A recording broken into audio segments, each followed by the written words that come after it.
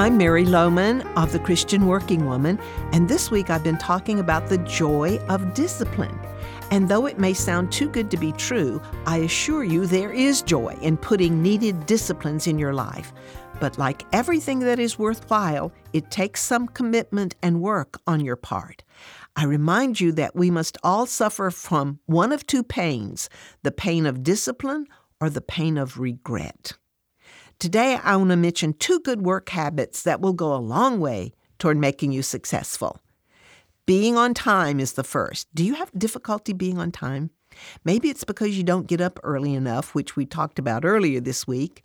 If your morning routine is rush, rush, rush because you don't get out of bed until the last minute, then you see how lack of discipline in one area spills over to other areas of your life. And being habitually late does not show a Christ-like thoughtfulness of others and their time. So whatever excuses you've come up with to justify always being late, if you're willing to become disciplined, you will greatly reduce the stress in your life. We perpetuate most of our stress by our lack of discipline. And this is one of those examples of unnecessary stress caused by tardiness. Put some reminders in place. Set your phone or your watch away from you so when it goes off, you have to get up. Figure out what you have to do to break this bad habit and impose that discipline on yourself. Do it for a week and see what a difference it makes. You'll be hooked.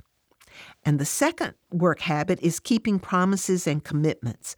This is really important and it makes a big difference.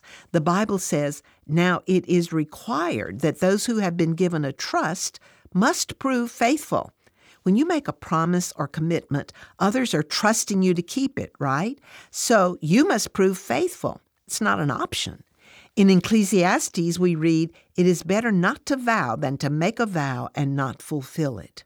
Another way to put that is under promise and over deliver. Promise keeping requires discipline. It takes carefully keeping a record of whatever you've promised to do and then just doing it as you promised. Simple, but it takes discipline, and it will give back great rewards when you do. Tomorrow, I'll conclude my thoughts on the joy of being a disciplined person. If you're an avid reader like me, have you considered receiving a copy of this devotional in a daily email? All you have to do is sign up on our website at christianworkingwoman.org, and it'll be there in your email each morning. You can read it and share it with others.